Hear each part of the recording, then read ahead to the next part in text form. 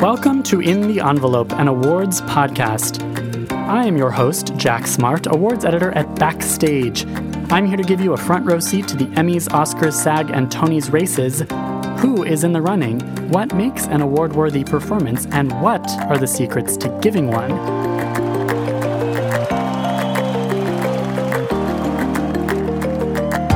These intimate, inspirational conversations with some of today's most talented stars provide you, dear listener, the kind of craft and career advice that could win you a statue of your own, and maybe, just maybe, a tantalizing glimpse in the envelope.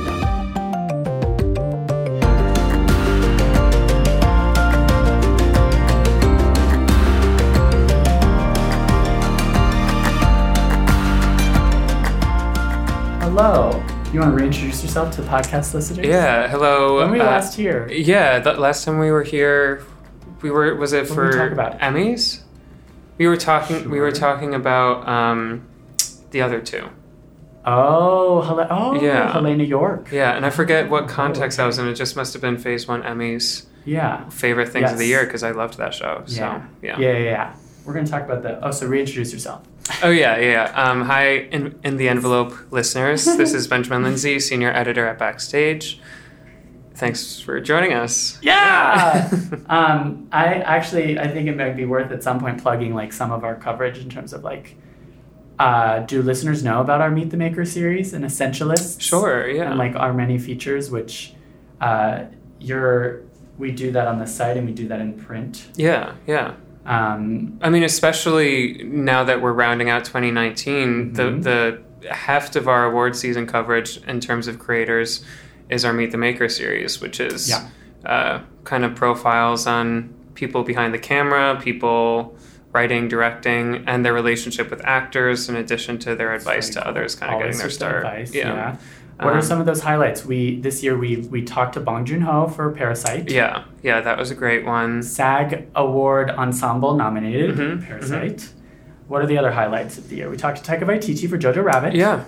Nominated. And his people love Taika, and I know that Jojo is kind of divisive with critics and audiences alike, but I think you and I had varying opinions on it. But you either love it or hate it. Yeah. A Hitler comedy. But just the fact that he was able to pull it off is reason enough to speak to him about how he did that.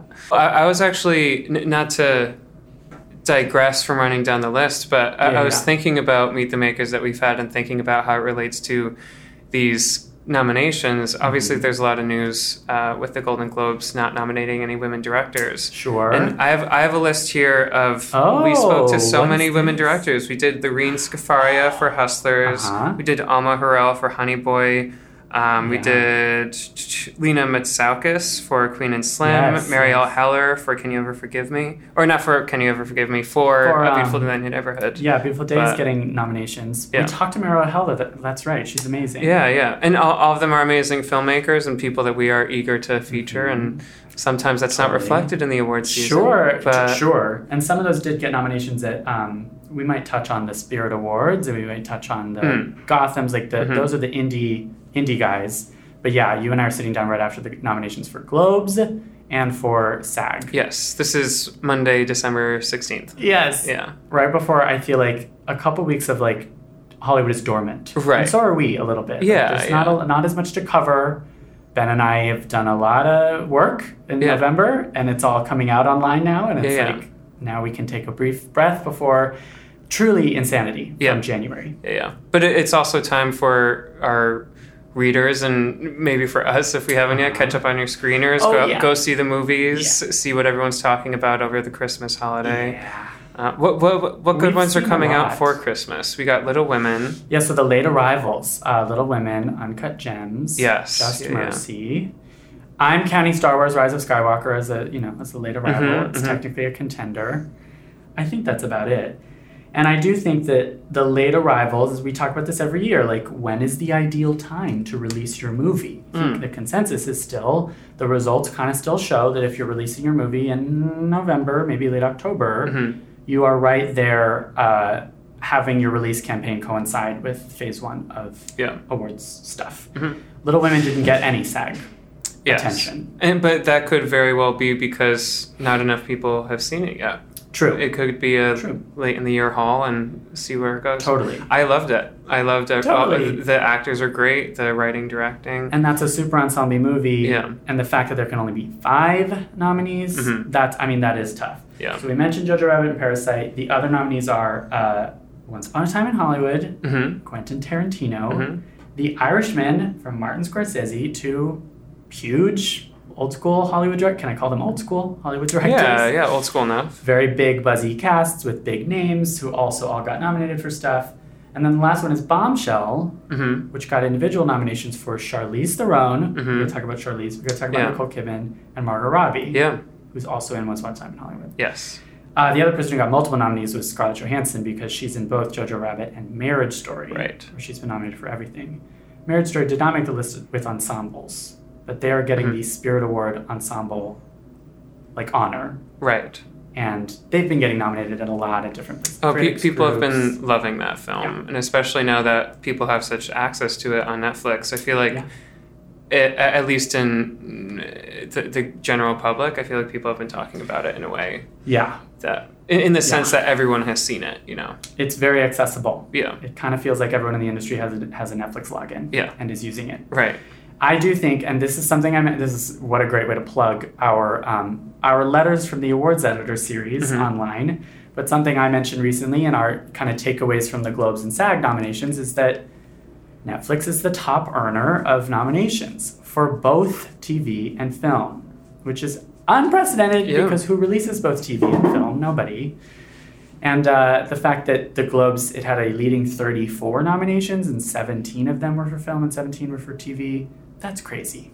That's nuts. We also noted that there was nothing from broadcast TV, from traditional networks. Yeah. in the Globes. And only Sterling K. Brown from This Is Us for the SAG nomination. So let's talk about TV. What were the takeaways from TV? What were some of your highlights? Well, we're talking today, the Monday after the season finale of Watchmen. Yes. I thought Regina King gave one of the performances of the year. I thought it was a brilliant series. It is dense and pretty opaque, and I think you either love it or hate it. I fell decidedly on the love side. Yeah. So I was surprised that as far as SAG goes, the only recognition I got was for stunts. And I think that might be such also a strong ensemble. A late arrivals issue. Yeah. It could be. It was rolling out as that was happening. Yeah. But you have 2 Oscar winners on the cast with Jeremy Irons and Regina King. Oh, yeah. They're all delicious. Yeah. Jean Smart is incredible. Jean Smart. The list goes on. Yes. Yeah. Yeah. We booked Tim Blake Nelson, who's amazing on that show as well.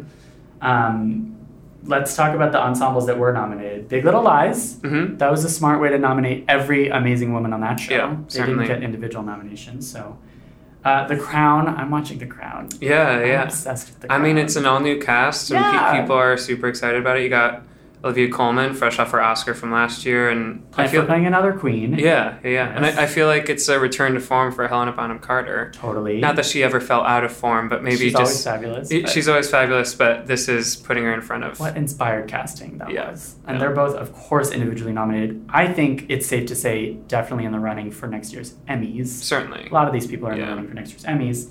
Handmaid's Tale, still going strong. Stranger Things, still going strong.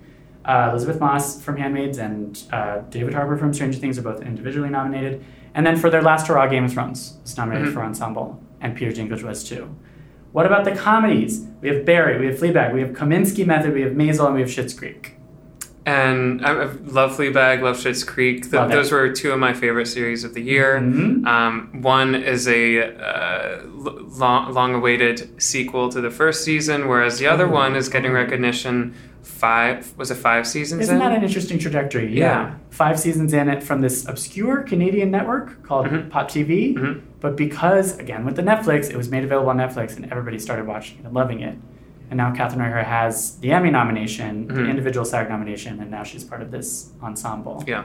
That's a great ensemble show. Obviously, Maisel, which just released a new season, it's a great ensemble show. And was just picked up for season 4. People love Maisel. Oh, amazing. And that's worth noting, too, that SAG last year at the ceremony went really hard for Maisel. So all of the SAG AFTRA members across the country, they voted for Rachel Brosnahan for comedy actress, Tony Shalhoub for male comedy actor, and the ensemble for I mean, not only do you have these like actors fleshed out in the ensemble, the backstagey type of actors, exactly. Sure. But it's just so sumptuous to look at and entertaining. And Amy Sherman Palladino, her dialogue is so listenable. It's great. I think that's formidable. Obviously, Fleabag swept the Emmys, almost swept the Emmys. So Phoebe Waller-Bridge is definitely, if you're making predictions, that's probably one to add. Did Andrew Scott get in for the SAG nom? For SAG Individual, he did. Yeah, because he missed out on the Emmy. Yeah, for whatever reason. I think he also got a Globe nomination. Mm-hmm. So he's doing really well. We mentioned Sterling K. Brown. The Morning Show. Have you watched The Morning Show? I have. Apple TV. Yeah. I'm obsessed with Billy Crudup in The Morning Show. Yeah. I'm so glad he got SAG nomination. He's making capital C choices. Capital C choices. With that creepy smile. Yeah. And his weird energy. Yeah. And it's riveting. I've always been a fan of Jen Aniston, but I feel like this project is of her. It's showing off her capabilities in a really interesting way. It's quintessential Jennifer Aniston. Yeah. She's playing a celebrity. She is a celebrity. She's playing somebody who's kind of subject to tabloids and sexism and like, I think she's harnessing a lot of her own life in that. It really feels very lived in. Totally. We got to talk about film. Yep. Okay, we're done with TV. We're done. The SAG nominations for film. We mentioned all of the ensemble nominees. What were some of your favorite performers of the year? We got to talk about Hustlers. Oh, we got to talk about Hustlers. Yeah. You and some of our colleagues you saw Hustlers long before anybody else did. Yeah. I mean, we have the privilege of press screenings. Yes. So we got in a month or two before it actually hit theaters. Yeah. Long been championing Jennifer Lopez for an Oscar nomination, and she's on her way with these nominations. She's got everything. She's got Spirit, Golden Globe, SAG. I feel like you guys were the ones telling me, like, the hype is real. Like, believe that she could go this far in the awards conversation. Yeah, and not only the hype is real for her, but just the film in general is so unexpectedly wonderful. Totally. We all underestimate a story about strippers hustling Wall Street bankers. right. That common really story. Right. It was actually really deep and touching, and I saw it twice. Yeah. I don't say anything twice. Just kidding. I also saw Parasite twice.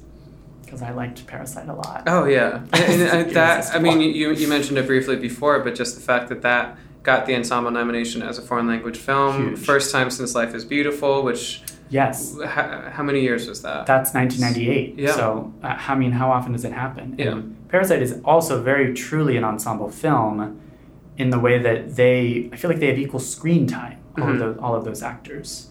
Not quite as true with Once Upon a Time in Hollywood, which is mostly following Leonardo DiCaprio and Brad Pitt, or Bombshell even, which is mostly the kind of trio of three fabulous blonde ladies who are all doing really great work. Yes, and actually for our actor listeners who haven't seen the film yet, or for those who want to re-see it, in my conversation with Bong Joon-ho, he speaks specifically to the film's various twists and turns and changes in genre, literally entire changes in genre and tone, and how he directs his actors through that, and to rewatch it and to know how he handled that with his actors. It's just a great training ground just to see the best at work. He mapped out every shot. Yep. Everything's impeccably designed. Every frame of that movie is recognizably from that movie. Yeah.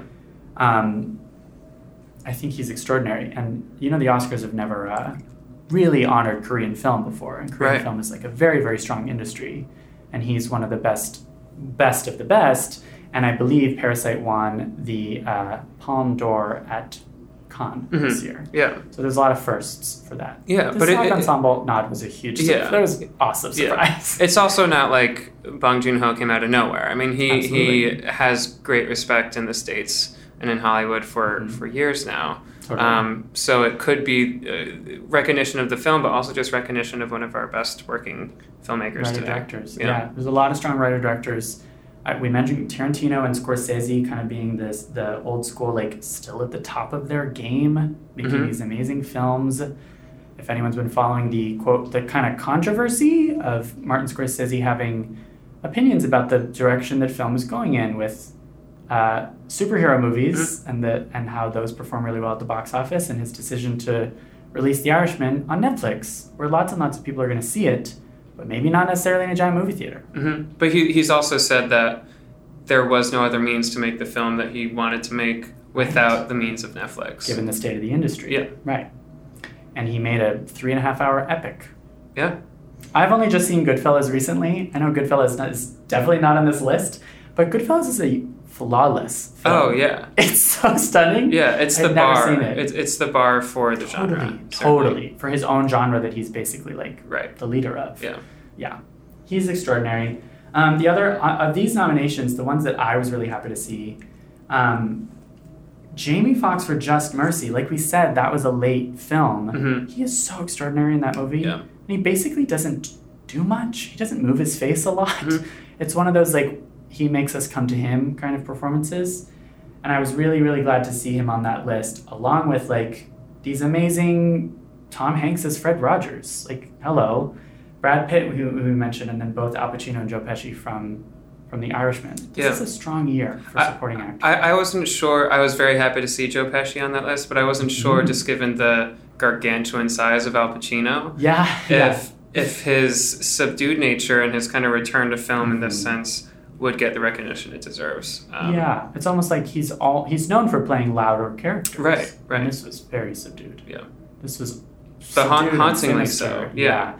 And he's not even in it for that much. He's just very unforgettable.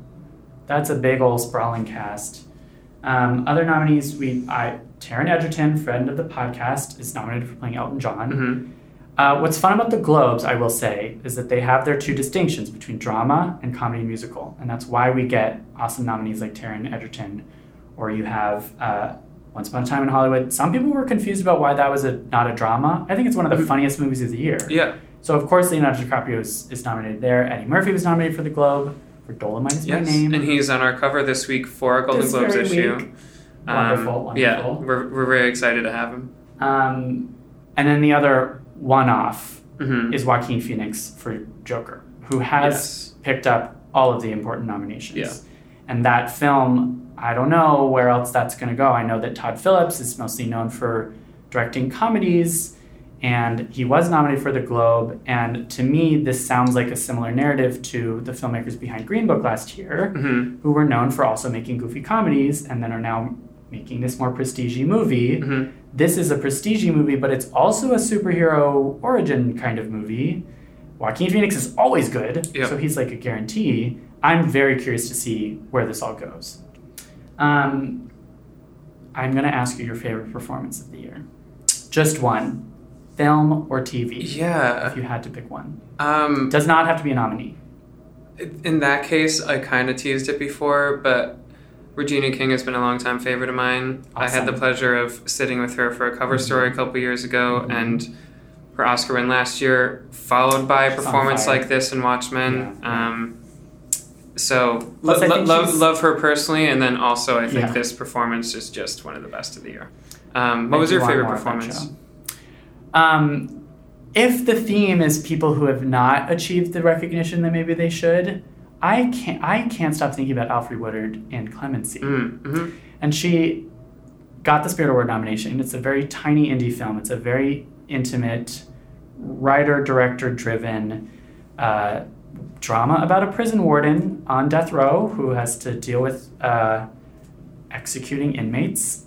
And she digs so deep psychologically, and she has these two last scenes of wordless acting that at the time blew me away, but it's just such a great example of a performance that stays with you. I feel this way about also SAG nominee Lupita Nyong'o in Us, but I think that in my mental list of my favorite film performances of the year, they're jockeying for position. One is this obviously very technically skilled, one would say even loud and visually impressive performance. Lupita scurrying around as this tethered clone of herself.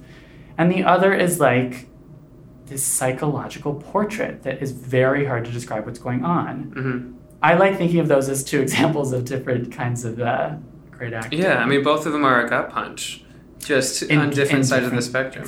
Exactly. There's something for everyone. Yeah.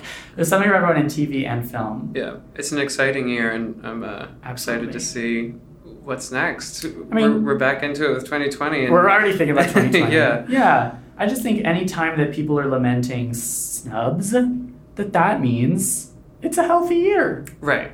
It means that all of the nominees are very deserved to be there, and that the people who are not on the list, it's a shame, but what a great problem to have. Right. To have that much content and that much like amazing stuff. Right. The value of something at the end of the day is how much you enjoy it as a piece of art, not how many trophies it has. Yeah. Oh, what a great way to end this conversation. All right. Did we have anything else we were supposed to talk about? That was great. I think that does it for me. Yeah.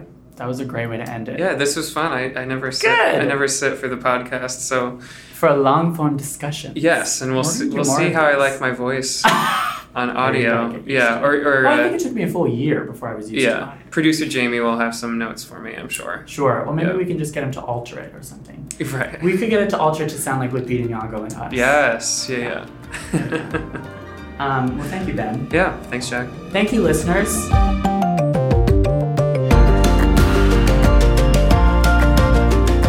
In the Envelope, an awards podcast, is recorded at Lotus Productions and Hyperbolic Audio in New York City and Soundbox LA, Mark Gross Studios, and Buzzies in Los Angeles.